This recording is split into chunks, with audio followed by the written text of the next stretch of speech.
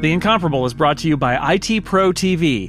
Upgrade your brain for 2016. IT Pro TV is the resource to keep your IT skills up to date with engaging and informative video tutorials. For a free 7-day trial and 30% off the lifetime of your account, go to itpro.tv/Snell and use the code SNELL.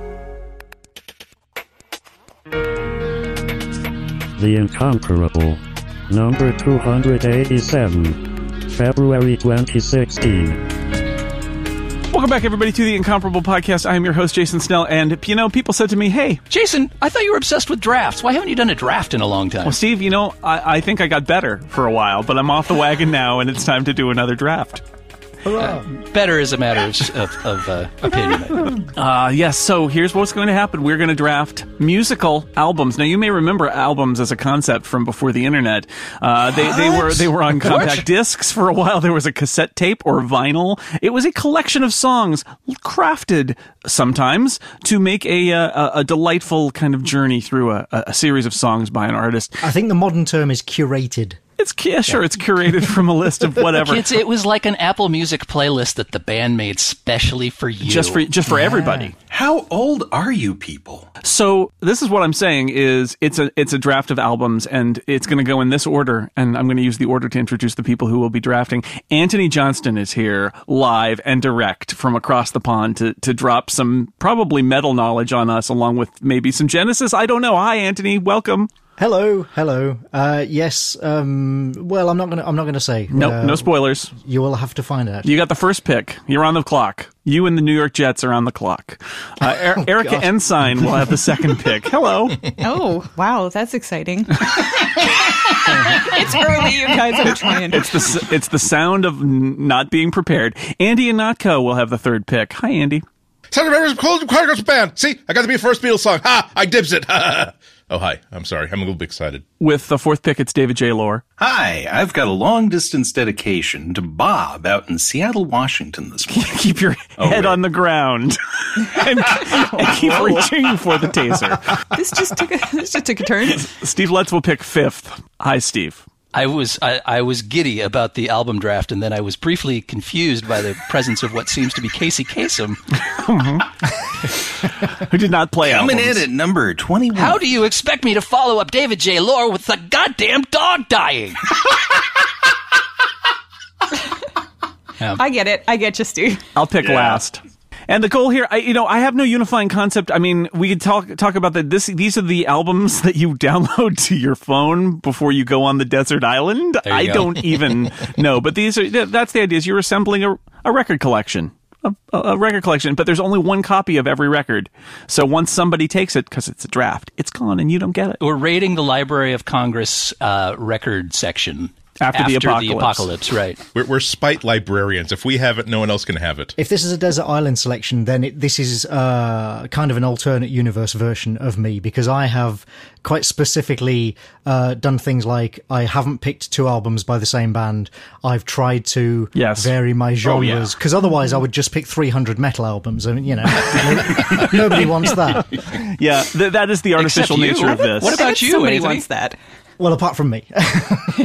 So we hope that in the end you will have learned something or some crap like that. Anyway, let's begin. It's the first they round. learned something. This is a draft, dude. It's a draft. This is about us. Screw them. So everybody gets Phil Hartman. We pick. He did a lot of Poco album covers in the 70s. You can draft those if you would like Phil Hartman, but I'm not going to give Poco Pablo albums Cruz to you. And everybody gets Hamilton except Erica. Yeah. Mm-hmm. And me. Phew.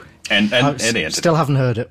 Nobody gets Hamilton if they don't want it. It's not like that U2 album. Okay, Anthony, with the first pick in the draft. Well, before I start, I just want to quickly elaborate a little on that I have deliberately not picked two albums by the same artist. I've tried to vary genres and not sort of be too close so that there's too much duplication. My feeling being that anybody listening to this, I'm hopeful that they will want to go out and find, this stuff.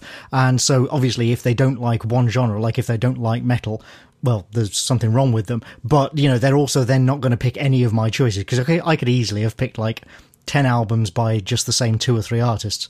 I'm going to swipe all your favorite metal albums. It's going to be me on my own island with all of the best metal of all time that you wish you'd picked.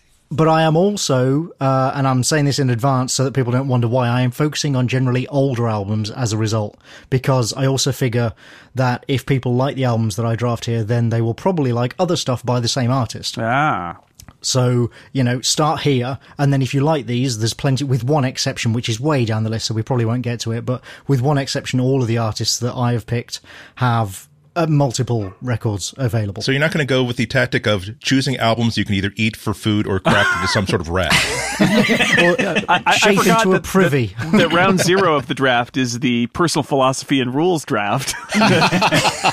It's been a long time since we've done a draft. See, you forget these things, Jason. Yeah, I know. I've never done a draft. This is my first one. I figure I'm going to an island. There's not going to be a lot to look at except for palm trees and sand, so I just picked all of the albums with naked ladies on the cover.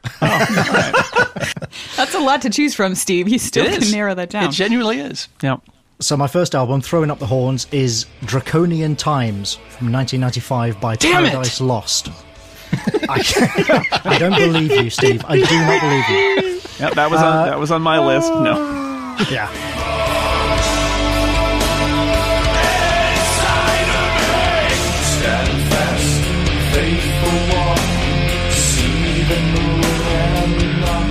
Sun, but all I need is a simple reminder. Break down frail affairs, turn from me and loose and stand, but all I need is a simple reminder. It is the band's most popular mainstream and accessible album. It's not actually my favourite. My favourite of theirs is the album before this, which was called Icon, but I haven't picked that because this one is much easier for people to get into. And if you like this, you will almost certainly like the rest of their output. Paradise Lost are a gothic stroke doom rock metal band from the north of England, where I now live. By pure coincidence, I assure you. Stalker. And it is heavy, gloomy, gothic metal. They practically invented gothic metal. The band of the north of England, which yes, it's like a summer's day in the north of England. exactly. And this album in particular, this was their 5th album and their first with a new drummer, a good drummer, because the previous drummer, by his own admission, was not that great. Did he explode? And so, no, he went on to be an MTV producer, so, not too far off. That's worse. That's close.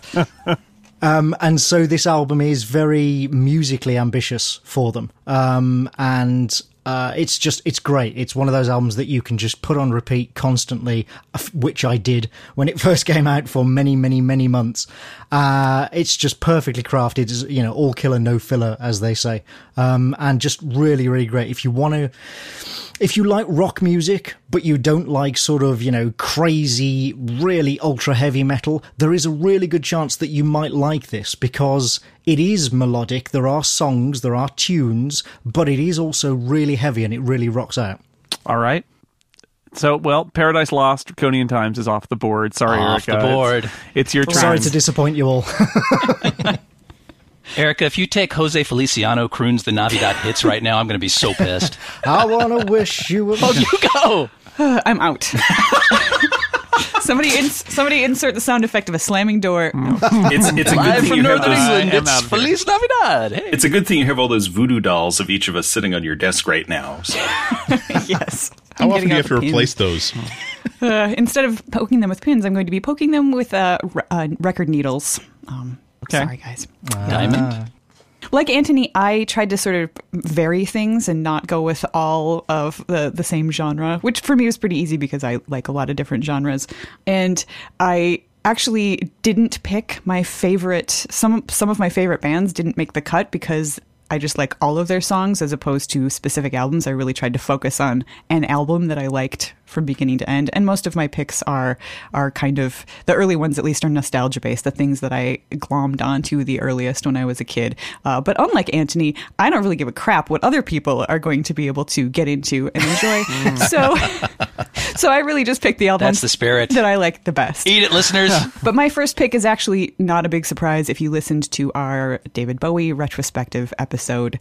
My first pick, my favorite album of all time, is The Rise and Fall of Ziggy Stardust. And Stardust is off the board. Yep.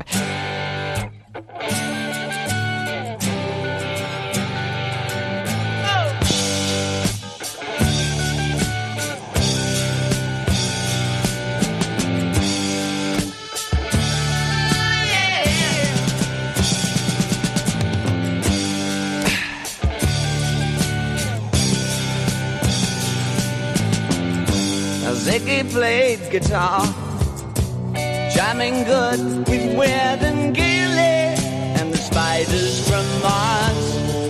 He played it left hand, but made it too far. So I'm not going to talk in great depth about that album. If you would like to hear why I like it and how I discovered it and all that stuff, that is all out there in episode whatever of The Incomparable. You don't have that off just the top of your head. It's 283, by the way. Episode 283. I was hoping you would step in for me there. I have a thing for concept albums, and that is, I think, my favorite concept album. It's science fiction. So that's my pick for number one. Solid pick. Solid pick. Good. Thank you. It's no Paradise Lost. But a solid pick nonetheless. No, but I will happily give my seal of approval to Ziggy Stardust. I love that album. Yeah, hooray! I thought that one might actually be picked by multiple people. So there it's gone. This number is 2. why I'm Solid happy pick. to be number 2. Solid pick. That is a great album. That is a truly, truly great album. Anthony's pick, a bit of a reach at number 1. It probably would have been on the board at all other rounds. But, it's fine. He's got it now. No one else can take that away from him. My entire list is like, I will be amazed if anybody picks any of the albums that I want to pick. So I'm really not worried about that. Are we even going to know them? Will we have heard of them? We'll see. That may be the game. Have you ever heard of this album? Andy? I'm going obvious. I'm going to take Abbey Road by the Beatles. Because it's so obvious. But damn it, it's obvious. She came in through the bathroom window, protected by a silver spoon. Well, now she sucks her thumb and wonders by the banks of her own lagoon. Didn't anybody tell her? Didn't anybody see? Sunday's on the phone to Monday. Tuesday's on the phone to me. Isn't that great? It's one of the few albums of anyone there I cannot listen to just one track of it. I'll pick one and then I just have to let it play through to the end. The side B feels like one entire song. And I know the story behind it is that, of course, the Beatles aren't getting along, and so they're not making an album so much as having a container for all of their solo work, but they got the best backup musicians in the business to play them. That's okay. This is the result of a band that's been together for like 10 or 15 years and have finally made an album that is just them relaxing and putting great music together. And almost every single track here is just so listenable and re-listenable. The other reason for picking Abbey Road is that if we're doing a Desert Island Discs, and we did establish that we're taking the only existing copy, if I have the only copy of Abbey Road, I gotta feel as though that's extra incentive for them to find me and rescue me. Also, it's Paul McCartney's last album. Huh, interesting. He was actually dead several albums before this came out. So. Unless they shot that cover to give people clues, not telling him that they were about to kill him, which would make the rumor even more cool. It's a fascinating theory. I have a Beatles album on my list of possibilities. It's not that one, though. So Andy insists that it's so obvious that it's Abbey Road. Maybe it's not so obvious. Who knows? I don't find it that obvious. For me, it's obvious. David, what's your choice? Well, I could pick Hamilton, but I'm not going to. No, don't do that. Too easy. That's too easy. Pick but Hamilton. It is an original cast album. It's Anything Goes from the 1987 Lincoln Center production. Solid pick. You're the Tower of Pisa. You're the smile on the Mona Lisa. I'm a worthless check, a total wreck, a flop. Buddy, baby, I'm the bottom, you're the top. Wait a minute. Because that was the first show I saw live in New York. And it's a good version of the score. It's a lot of classic Cole Porter songs, and then a couple of songs that I had never heard of that are really good too. They could have been hits at the time. And so it's a good album, but it's a great memory of a great performance. And that's one that I would want to take to a desert island and keep playing over and over again. When you said original cast album, I really thought you were going to say Rocky Horror. Also a good pick. actually. Yeah, that's not bad. Still on the board. Steve, what's your choice? Wow. Well, I took a slightly different tack. You don't say. Can you believe it? That I took the desert island approach more seriously, and because I was going through like the bands that I love, because I always got more into like a single band at a time. Like when I got into the Beatles, I really got into the Beatles, and I absorbed every album, poured over it, and kind of did that band to death until I got tired of it, and then I moved on to another band. And so it was really, really hard to pick an individual album by a band that I liked. I still stuck to one album per band just because I think it would be really tiresome if you just pick the same band over and over again. The way I finally ended up choosing which album was which of these, if I could never listen to it again, would I be the saddest about. And in the case of the Beatles, that would be The Beatles from 1968, better known as the White Album. Yeah. The world, and I notice it's turning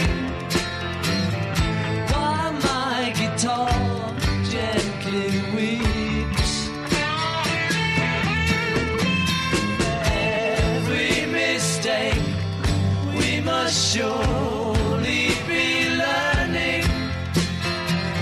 Still my guitar gently weeps. The reason I love the White Album is just because, well, first of all, it's a double album, so it kind of sprawls. There's a lot of music on here. And it's very eclectic, which I think my favorite thing about it is that they go through there's a lot of sort of genre exercises here, but they're really, really good genre exercises. And, they go from like music hall to kind of more of a rootsy blues kind of thing to just this super pretty acoustic number on Blackbird, and they go through so many different musical styles in the space of whatever this is, an hour and a half, and it's all solid. It's well produced, but it's not George Martin to death like so many of their other albums are. There's still some ragged edges here. It's clearly produced while the band were fighting. I mean, some of these songs, like Why Don't We Do It in the Road, was just Paul McCartney going into a room somewhere and doing all the instruments himself. And yet this is probably their greatest batch of songs, I think. You can clearly tell that they were getting kind of ready to launch solo careers, and they had all this back catalog of songs that maybe they didn't necessarily want to play together. But they're all so good. And I have kind of gotten bored of all the other Beatles albums over the years, but this is the one I can still go back to just because there's so much of a variety of things. So it's a great album. Highly recommend the White Album. It is. You've got the volume there of there's so many songs that even if you bump off your Revolution 9s, there's plenty left. You can build your favorite Beatles album from all of these tracks. Mm-hmm. One of the things I loved about the Beatles back in the day, and a lot of bands back in the 70s and 80s, was that there was a mystery to them. I mean, you knew everything about their lives from documentaries and whatnot, but there's something so spooky about just suddenly having Revolution 9 come out of nowhere, completely out of context. And you're thinking, what is wrong with these guys? Before the internet, you had no way to find out what was wrong with these guys. So you just had to, kind of ruminate in your room about, what kind of creepy stuff are these guys getting up to that they're maybe Charles Manson was hearing messages. All right. The White Album is on the board now. That's 2 Beatles albums in the first round. Well, that's... I'm not surprised. I almost went Beatles. Yeah. Well, I could now too, but I'm not going to because I just want to be different. I am going to take us to the 80s, I think, and I'm going to choose 1987's "The Joshua Tree" by a band called U2. You may have heard of them. They won't go away. Oh my God, it's on my iPhone Despite right our best now. And now, as we've spoken, I have downloaded that album to everyone's iPhone. So enjoy. No. There it is. iPhone, haha. Enjoy. It's on your Android phone, Erica. There's a Get it off. Get it off. I've rooted your phone and uploaded Do you all hear of that those knock tracks. at the door? It's the Bono. album. It's actually just Bono. He's passing it out door to door. The greatest gift is gold.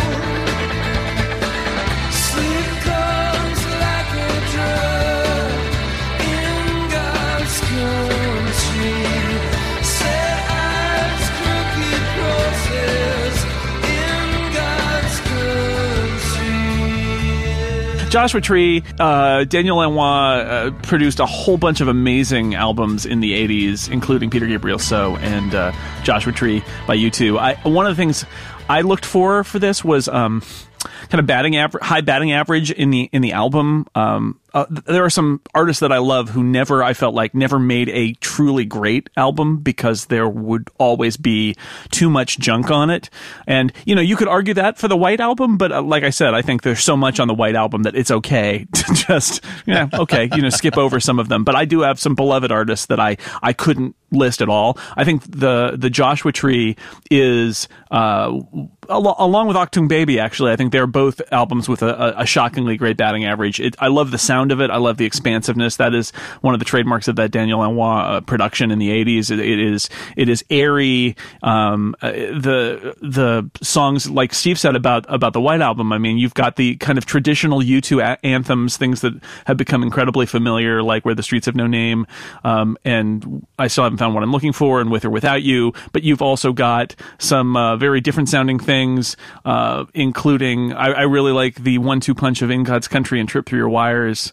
And Running to Stand Still is a beautiful, slow, sad song as well. So I just, U2 is probably in my top 5 favorite artists, maybe top 10.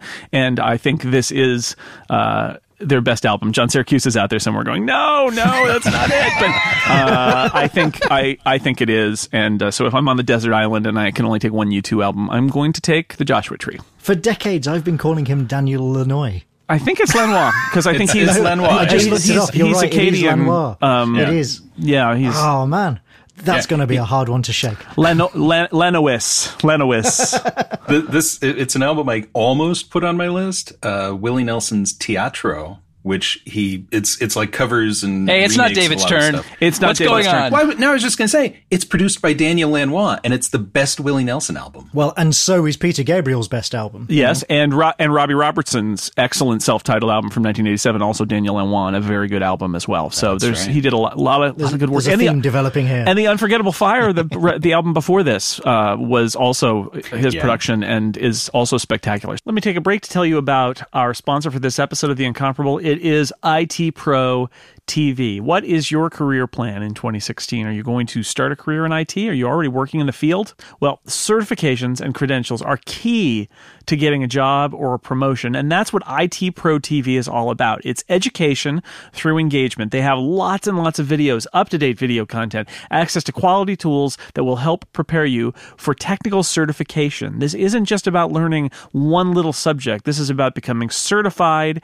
and helping give your career a boost. They have more than 1,000 hours of content, with 50 hours being added each week. It's really interesting to look at. It's styled like a TV show. It is not dry, but some of these classes are also incredibly deep, with as much as 20, even 30 hours of content. These are full courses, not just short videos. They are streamed live, so you can ask questions of the instructors while they're recording them or watch them on demand. They go to TV boxes like Chromecast and Roku. They go to computers and mobile devices, so you can watch these videos pretty much anywhere, and topics run the gamut. There's Apple Certified Support Professional, there's Apple Certified Technical Coordinator, Amazon Web Services, Ethical Hacking, Virtualization, Security, Cryptography, PMP, Lean Six Sigma, all sorts of different courses. They're all transcribed. You can watch them from start to finish or jump to the part that you're looking for. There are more than 100 step-by-step virtual machine labs and Transcender practice exams. That's $109 value. And what do you have to pay for this? There's one low monthly subscription price and a no-hassle cancellation policy. If you're studying with a book or enrolled in a certification or technical degree program, this is a fantastic supplement to learn at your own pace and track your progress, and it's much cheaper than a boot camp. And if you're a working IT pro, this is an ongoing resource that you can use to keep your skills current. There's also corporate pricing and group pricing available, and their clients include Harvard, MIT, UCSD, that's my alma mater, by the way, Stanford, not my alma mater, and much, much more. So check out itpro.tv/Snell to upgrade your brain with the most popular IT certifications. Premium subscriptions normally $57 a month or $570 per year, but we have a special offer. You can try it free for 7 days when you sign up using code SNELL to check out the courses, live stream, and more. You'll get 30% off for the lifetime of your account, so that's less than $40 per month or $3.99 for the entire year. That's itpro.tv/Snell. Use code SNELL to try it free for 7 days and save 30%. Thanks to IT Pro TV for sponsoring The Incomparable. Anthony, tell us something we've never heard of. My second pick is The Reptile House by the Sisters of Mercy. Oh, I've heard of them. Yeah. Well done. Thank goodness. I've heard the album. You get a cookie. You would, if you'd heard it, you'd remember it.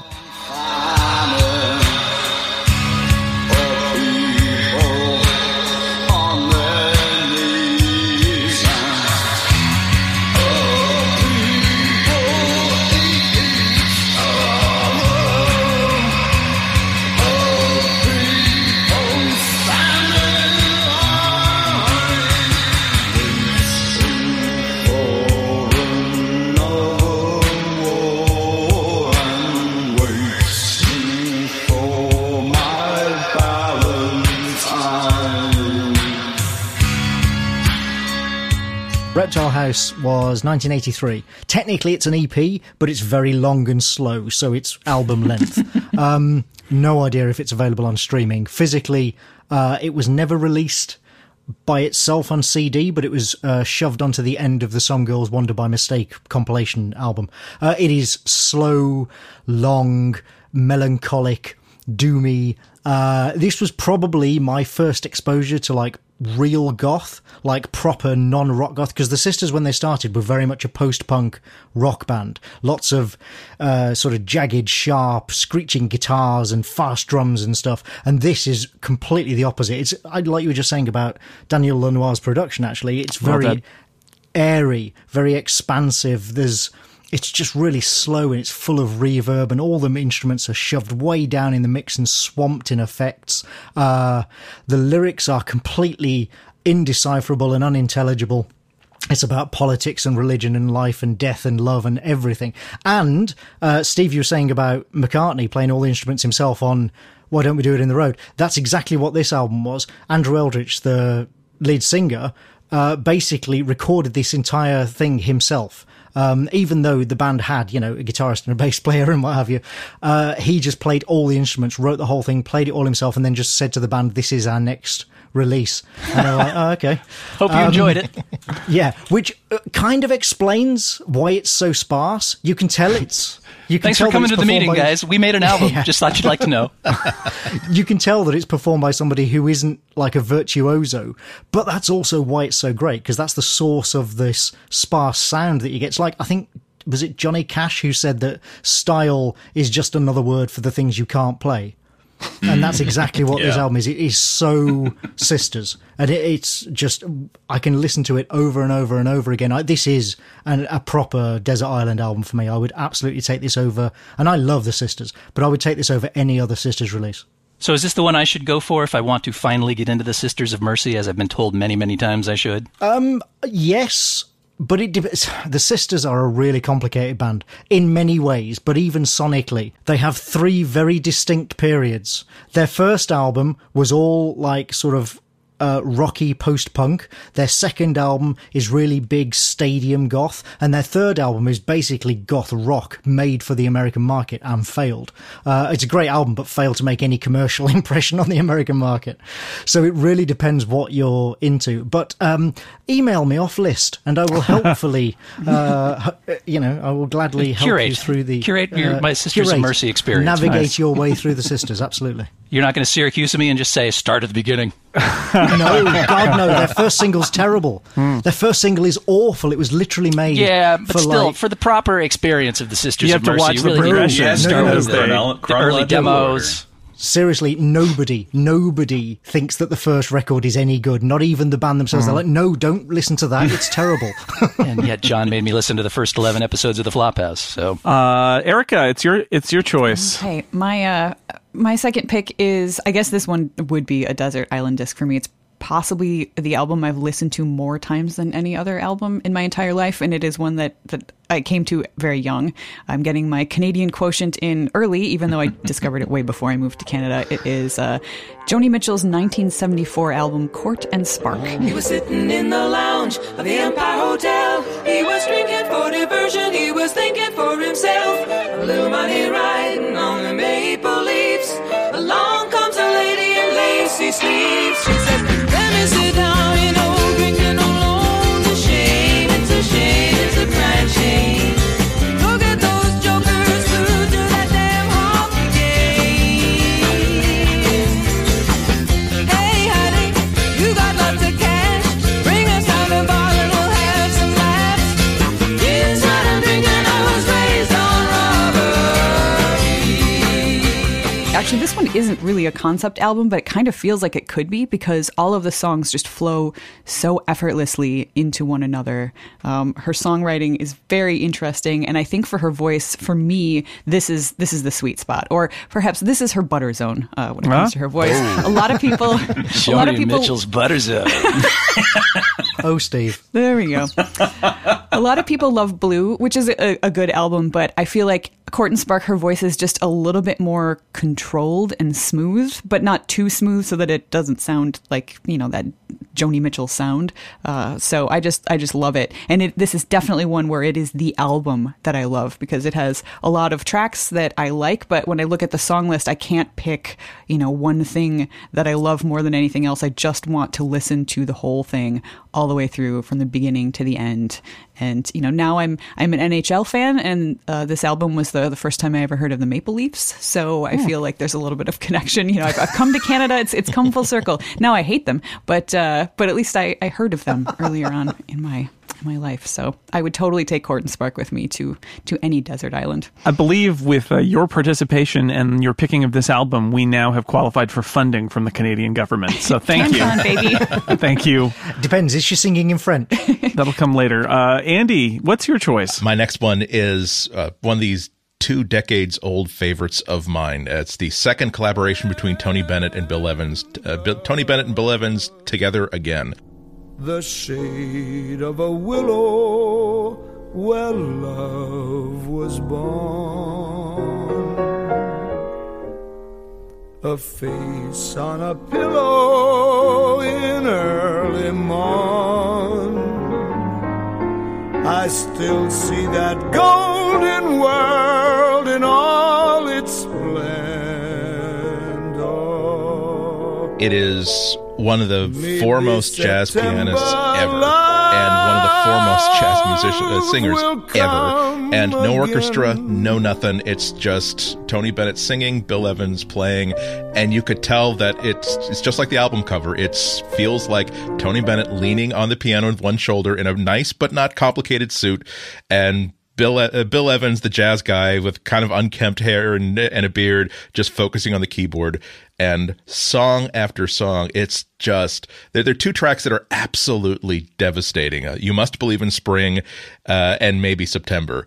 And those are the ones where it's like I have to keep those off of this. If there's a tick box for do not ever include this in shuffle play, those are both enabled because it's like You Must Believe in Spring, which is about, well, you know, just like, you know, if you've fallen out of love and the relationship has fallen, you know what? There's a rose sleeping beneath the snow that's slumbering and just holding out faith that at some point the sun will come out again and it'll be spring again. And like, okay, it's time to drink whiskey.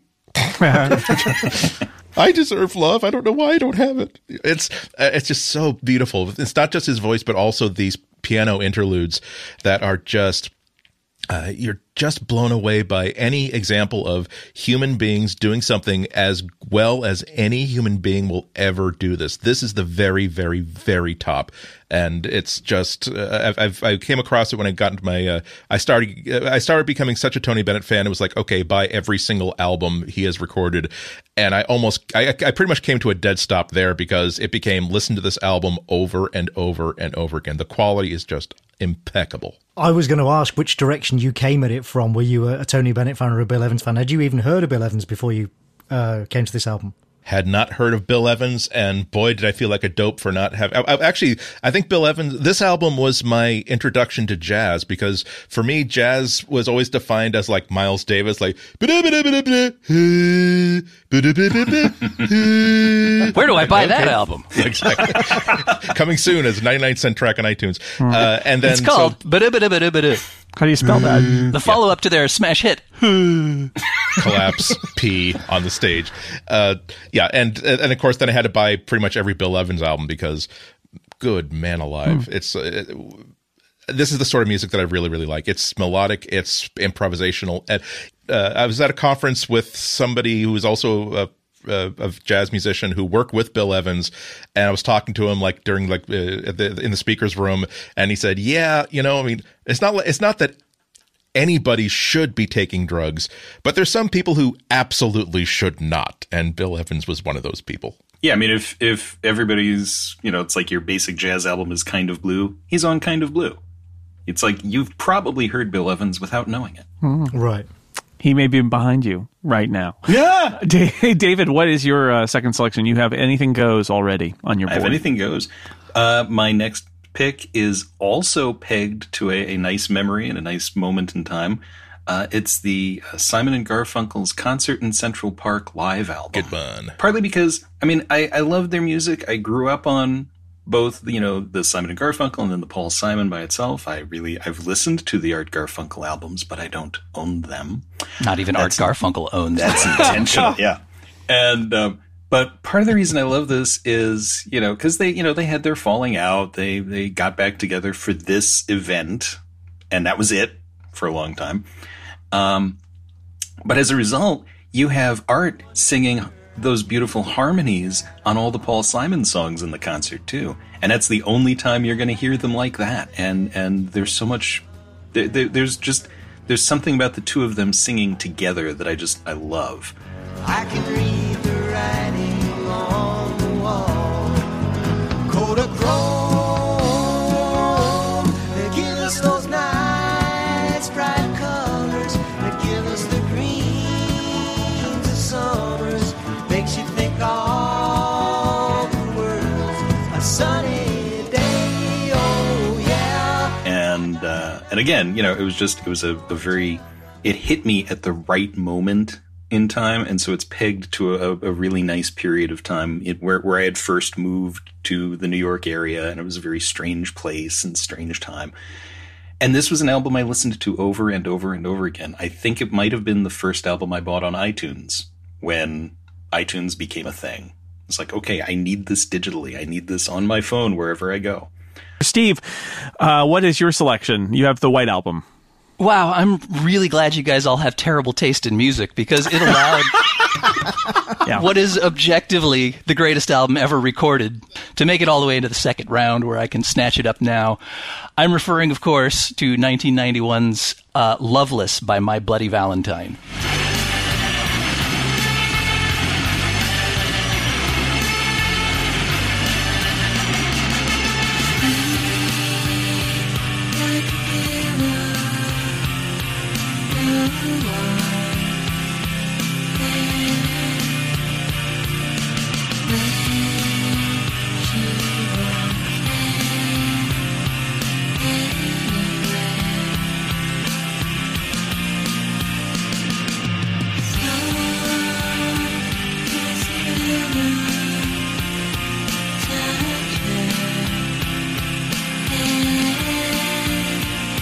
If it's objectively the best album of all time, why did you not pick it first? Because you knew that's what I want to know.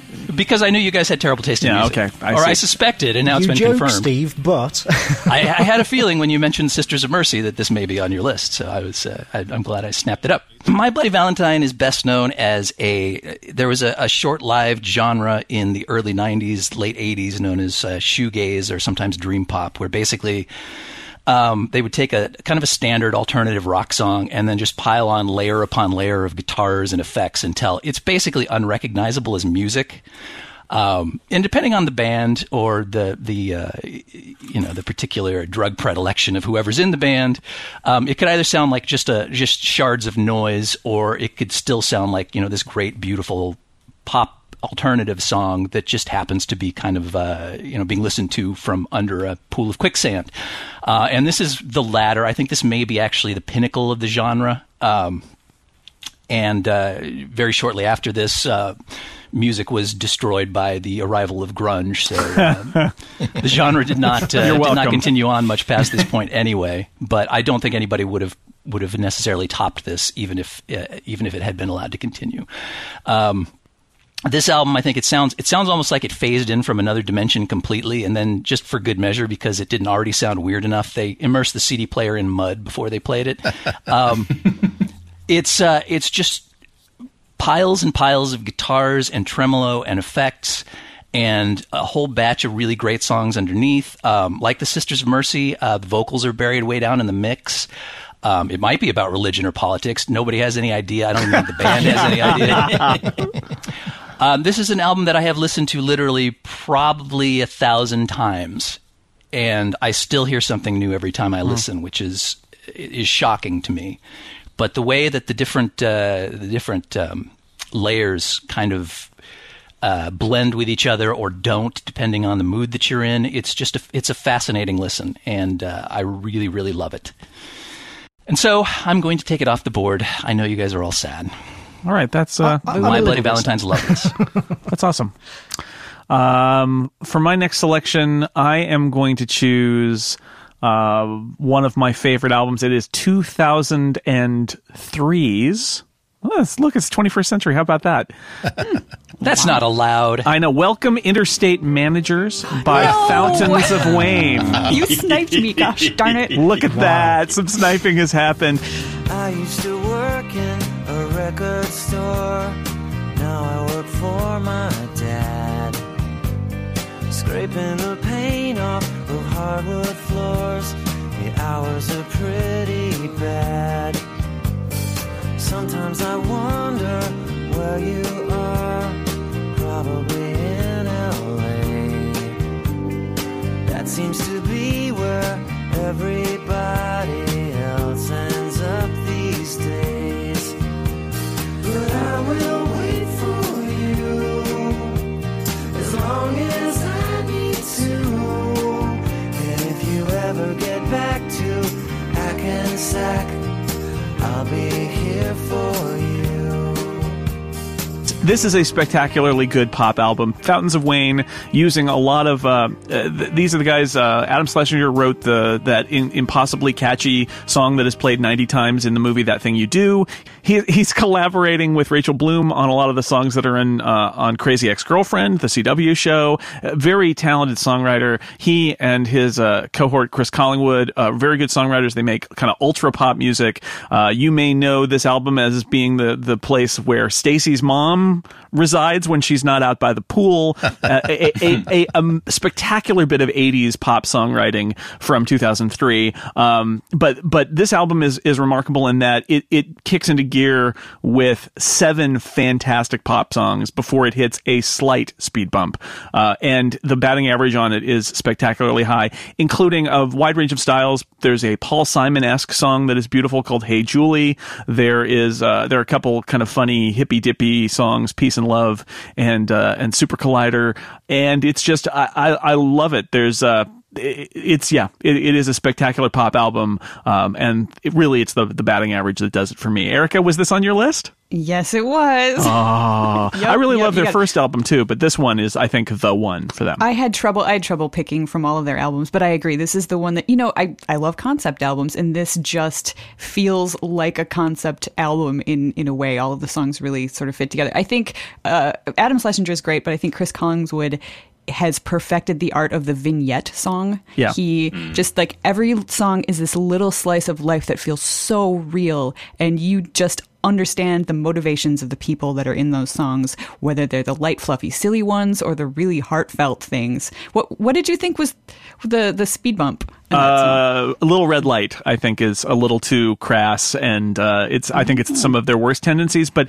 I mean, it's got a song about a football quarterback in the moment where he's about to win the big game, and it is contemplative and beautiful, which is crazy. It has a song about seasonal affective disorder that is beautiful called Valley Winter Song. That's one of my favorites. And it's got a sort of 60s psychedelia tinged song called No Better Place that is about somebody being sort of left behind in New York City by somebody who's gone on to other things. And of course, Hackensack, which is the greatest stalkery, you're famous now, but I went to high school with you, but you wouldn't remember a kind of song that you would ever hear. So it's spectacular. So, I'm glad, Erica, that I was not alone and I sniped you. So I'm glad I sniped you. I listened to it yesterday in preparation, and now you've taken it. Beautiful. So. Beautiful. I don't understand why power pop never gets the respect that I think it deserves. I mean, in a perfect world, this should be a universally known album, I think. Agreed. Yeah. Because it's so good and it's so well crafted, and the songs are catchy as hell, and it's beautifully produced, and song after song, you just, you're always snapping your fingers and tapping your toes the whole time through.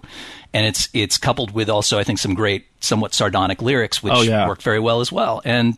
And yet you mention the album or the band to your average person down the street, and they'll blink at you and say, "What the hell is wrong with you? Why are you bringing up weird bands to me? I don't even know you." They will think that you are referring to the garden supply store in Wayne, New Jersey, from which the band took its name. Yes, which actually is, I think, better known than the band itself. So I've literally never heard of this band. Oh my god! Oh my god! Very good. Yeah, see, this was on my long list, but I assumed Jason was going to pick it. So I came back to it. I had known the singles, obviously, but I came back to it because of Adam Schlesinger and David Javerbaum collaborating on stuff like the Colbert Christmas special, and songs for the Tony Awards, and that brilliant song "What If Life Were More Like Theater" from a couple of years ago with Neil Patrick Harris running around doing everything on the stage and then running from the back of the house and all that. That was them too. And I went, wait a minute, who's this guy? And I went back to their Broadway work. They've done stuff on Broadway, and then came back to Fountains of Wayne and went, oh, of course. Very talented people. Yeah, check them out. The first album, it sounds very much like sort of a Beatles album that got put through a grunge filter, which is actually pretty awesome.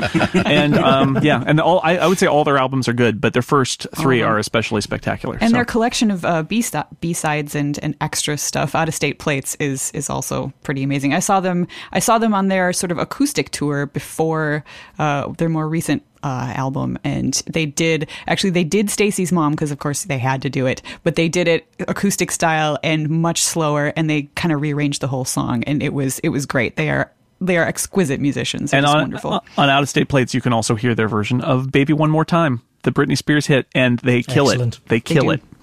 Love all right, a good cover version. Round 3, Anthony, what do you have? I have picked for my third pick. This was a tough one, actually, because there's a lot of albums that could be here at number 3, but I have gone for Scoundrel Days by a-ha. Their second album. a-ha makes an appearance. I was not expecting that. From 1986. Although I considered their first album, I have to say. Well, their first album is great, but it is obviously a band that don't quite know where they're headed. That is true. Everybody thinks of a-ha. This is one of my pet bugbears. Everybody thinks of a-ha as the band that did Take On Me, the one-hit wonders. These guys are still, well, they were still going until a few years ago. They split up. Now they're reforming because they got bored. They have been going constantly. They have put out something like 10 albums, and they are all brilliant. They are incredibly good songwriters. In my view, they belong up there with the Bee Gees and ABBA and the Carpenters as some of the greatest pop music ever produced. In fairness, the reason that people know them for Take On Me, and to a lesser extent, The Sun Always Shines on TV, is because those are two absolutely sublime songs. Mm-hmm. They're fantastic, and they were huge hits, of course. But so many people don't realise that, that there is so much more to them than that. And this album is the album that really proved it for me, much more so than the first one, Hunting High and Low. This is it's kind of a homesick album. You can tell that they've been living away from Norway for a long time. And a very old friend of mine who's also a fan used to, call it their "Oh, I wish I was back in Norway" album. Because that's clearly what it is. It's a longing for home. Lots of songs about like love and growing up and becoming adults and dealing with life and tragedy. No one's ever done that before. Yeah, I know. But it is so good. So catchy. Please now, talk to me.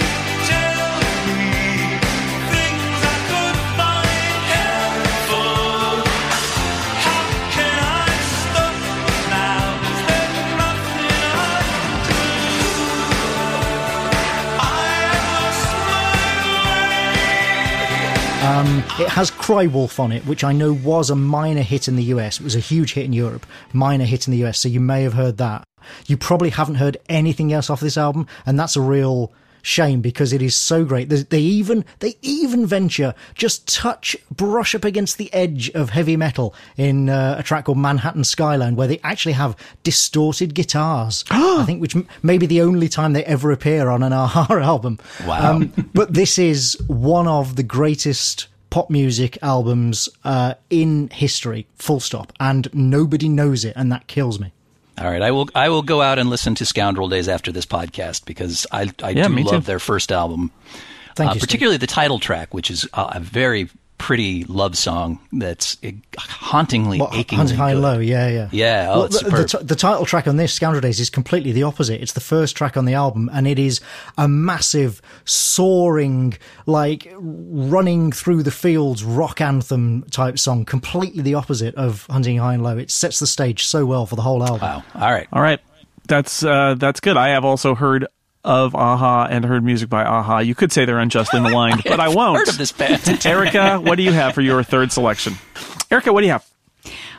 Well, you know, if we didn't qualify as CanCon before, I think we certainly will now. I am stuck in Canada. I am stuck in the... Is it... wait. Brian Adams. Is it the Crash Test Dummies? Is it Brian Adams?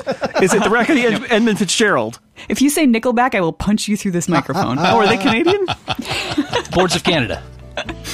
And I'm also stuck in the 1970s. I am picking 1972's Harvest by Neil Young, which, again, is one of those albums that I think my parents just listened to so many times it became a part of my soul. Well, I see you give more than I can take. Well, I only harvest some. As the days fly past, will we lose our grasp or fuse it in the sun?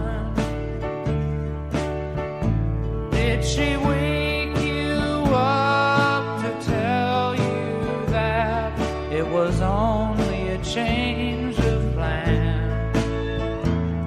Dream up, let me fill your cup with the promise of a man.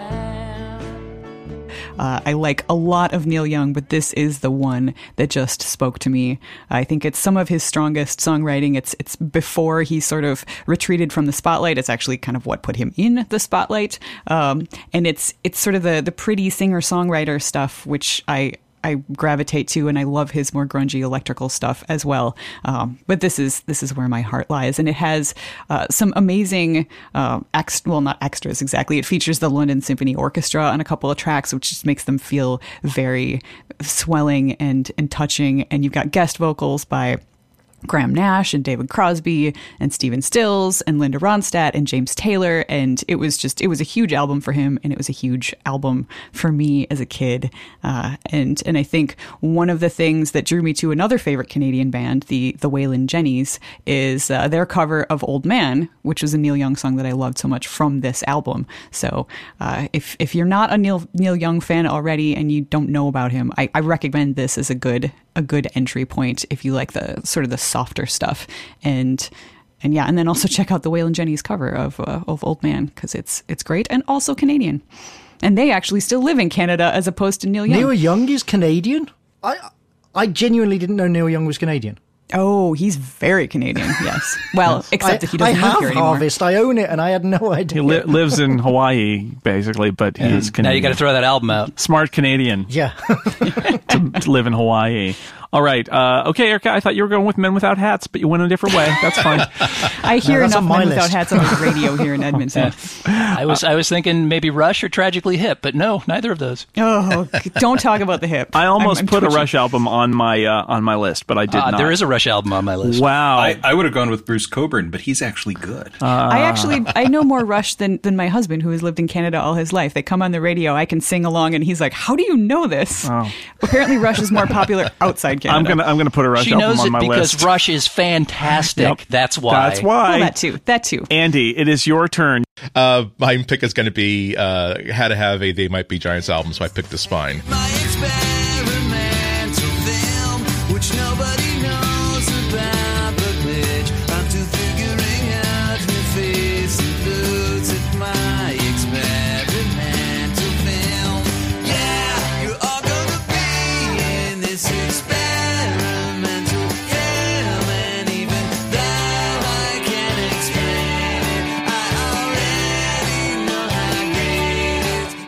which is definitely my favorite of all of the They Might Be Giants albums. As usual, it's just such an eclectic mix. It's like there are times where I'm listening to this all the way through, and I forget that I don't have it on shuffle play with other artists because there's just such a variety here. Also, I love the fact that coming down from the Bill Evans album, where it's just like, okay, now I'm so moody, and now okay, well, you know what? This is timeless. It just plugs straight into the human condition, and this is just experimental film.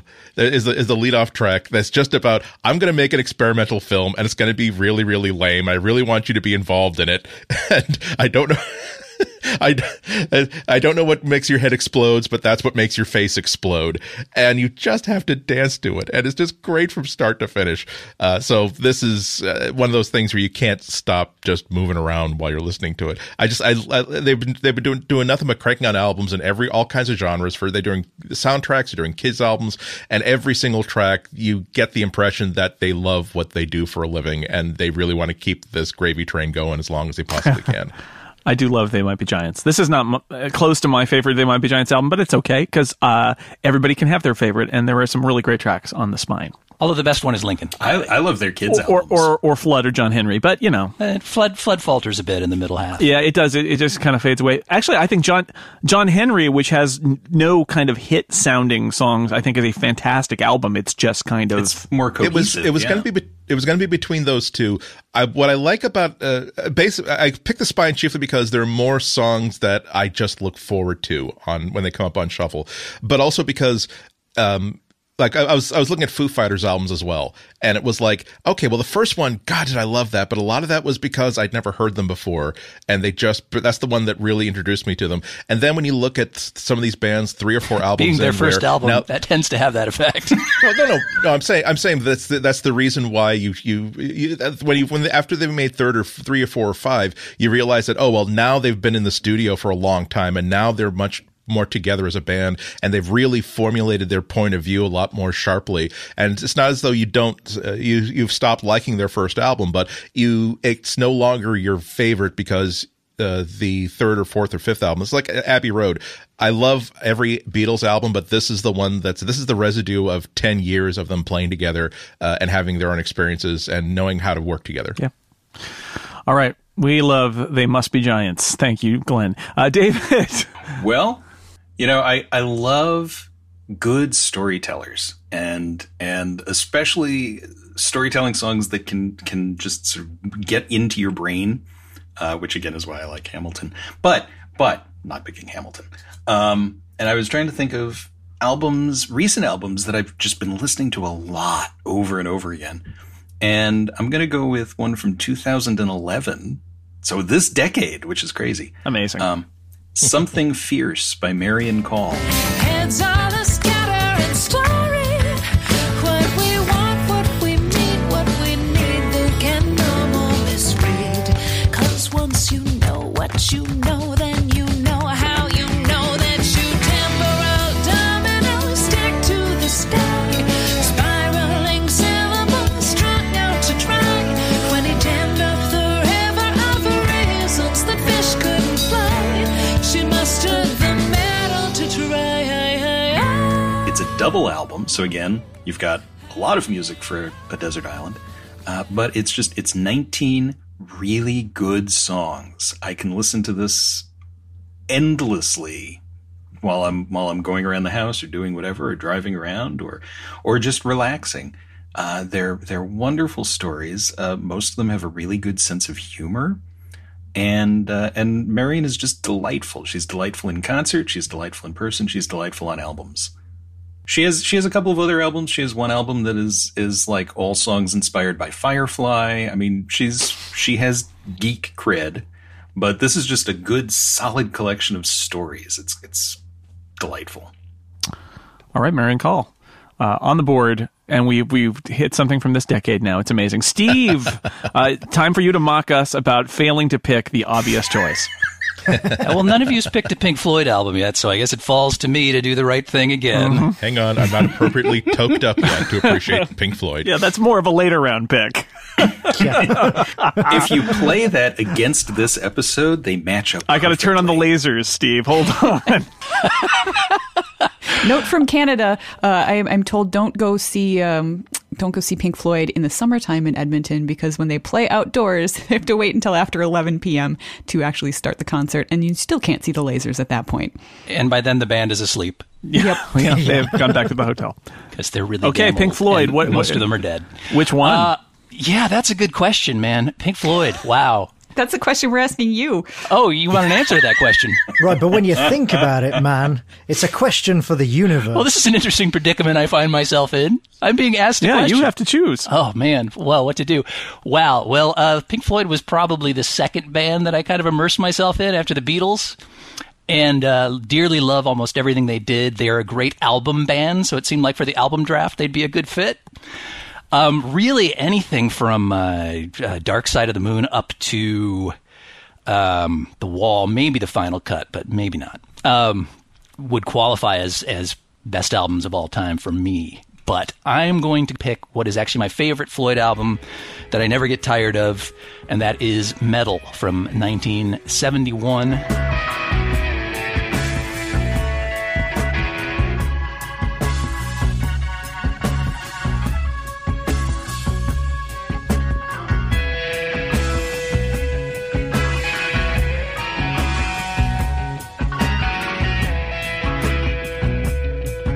Partly because, again, with the eclecticism, it starts off with One of These Days, which is fairly hard-rocking for the Floyd, and is almost like this very atmospheric sort of horror movie soundtrack, and then it drifts through this really kind of mellow section on A Pillow of Winds, has one of their iconic songs in Fearless, which is just a fantastic song.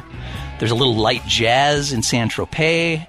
Seamus is also present, but, you know, it's short. And then it culminates with probably their greatest album side-length composition, which is Echoes, which is just unbelievably great. And I love the atmosphere to it. I like the lyrics that seem to be about, I don't know, some kind of sea creature rising from the depths. It's hard to say. But it's one of those songs that just kind of you can get into and sort of float around in and sort of feel the waves of the music drifting in and out. And it's a great song. It's a great album.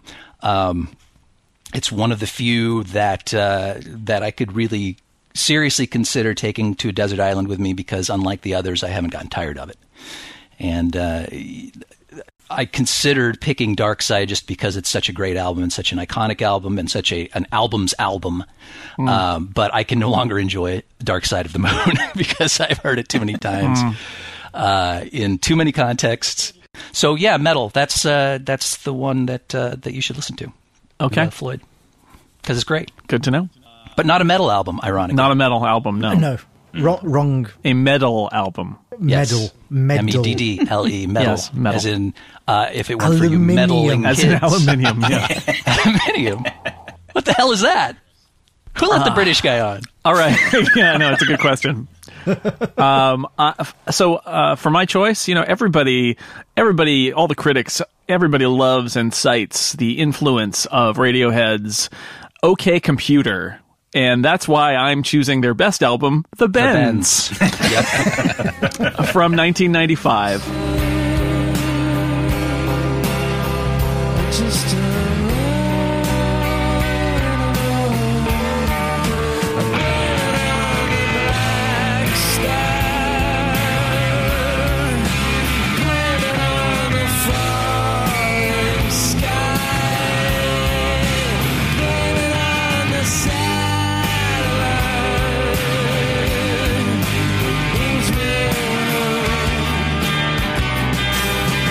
Jason, you just sniped a one of my picks. Oh, yeah. Congratulations. Yeah. Jason is the master sniper tonight. Yeah. The Bends, it is, I first heard Radiohead through some of their later stuff that was critically acclaimed and less accessible. I actually like a lot of the later stuff too, but for me, this is the moment where Radiohead still kind of wanted to be U2, but was inexorably Radiohead. That is the best. And this is an album full of fantastic songs. High and Dry is beautiful. The Bends is a great album. Great song on this album. Planet Telex is great. And Black Star kills me every time. Such a great, and it's full of great songs. So what can I say? My Iron Lung is terrific. It is. What is it? You Do It to Yourself. That's called something else, right? Yeah, that's Just, I think. Just. Oh, that's fantastic. And the thing I will say for you who are rolling your eyes at Radiohead because you have heard them as these kind of oblique, droney, arty, experimental rockers from their latter period and thought, oh yes, well, no wonder the critics like them and no wonder they're so esoteric. This is a rock album, and it sounds like a rock album. It's a really great rock album. It is not just kind of loops and weird meandering sounds in the background. It is a real legitimate rock album. And has their ambient music reputation really overtaken their early rock reputation? I think that people sucks. People think Kid A and I've never actually listened to the Bends. Oh my God, the Bends is so good. Fine, but maybe I will check it out now. It's wonderful and it rocks and it's sad. Yeah. It is like it's a weird like parallel universe. What if the Radiohead was trying to be U2? That's the Bends. It is a rock album. It's got guitars and stuff and not just weird, Tom York muttering while loops play, which again, I like a lot of the latter day Radiohead stuff, but not as much as I like the Bends. I would pick this album just because of Planet Telex alone. You could just put Planet Telex on a disc, and I would say that is a great album. I would do that with Black Star. You just play Black Star over and over again. I would listen to that. So yeah, okay, there you go. Stuff. I'm sniping. All right, I must amend my earlier assessment of your terrible musical taste. Thank you. Because you just picked a decent album. Okay, good job. Well, there are many more albums to be chosen. 3 more rounds plus all of the extra albums in the not selected list, but those are going to have to wait for next week when we do part 2 of the Incomparables album draft. But until then, thanks for listening. I'm Jason Snell. Thank you to Eric Anstein, David Lohr, Steve Lutz, Anthony Johnston, and Andy Anatko. We will see you for part 2 next time.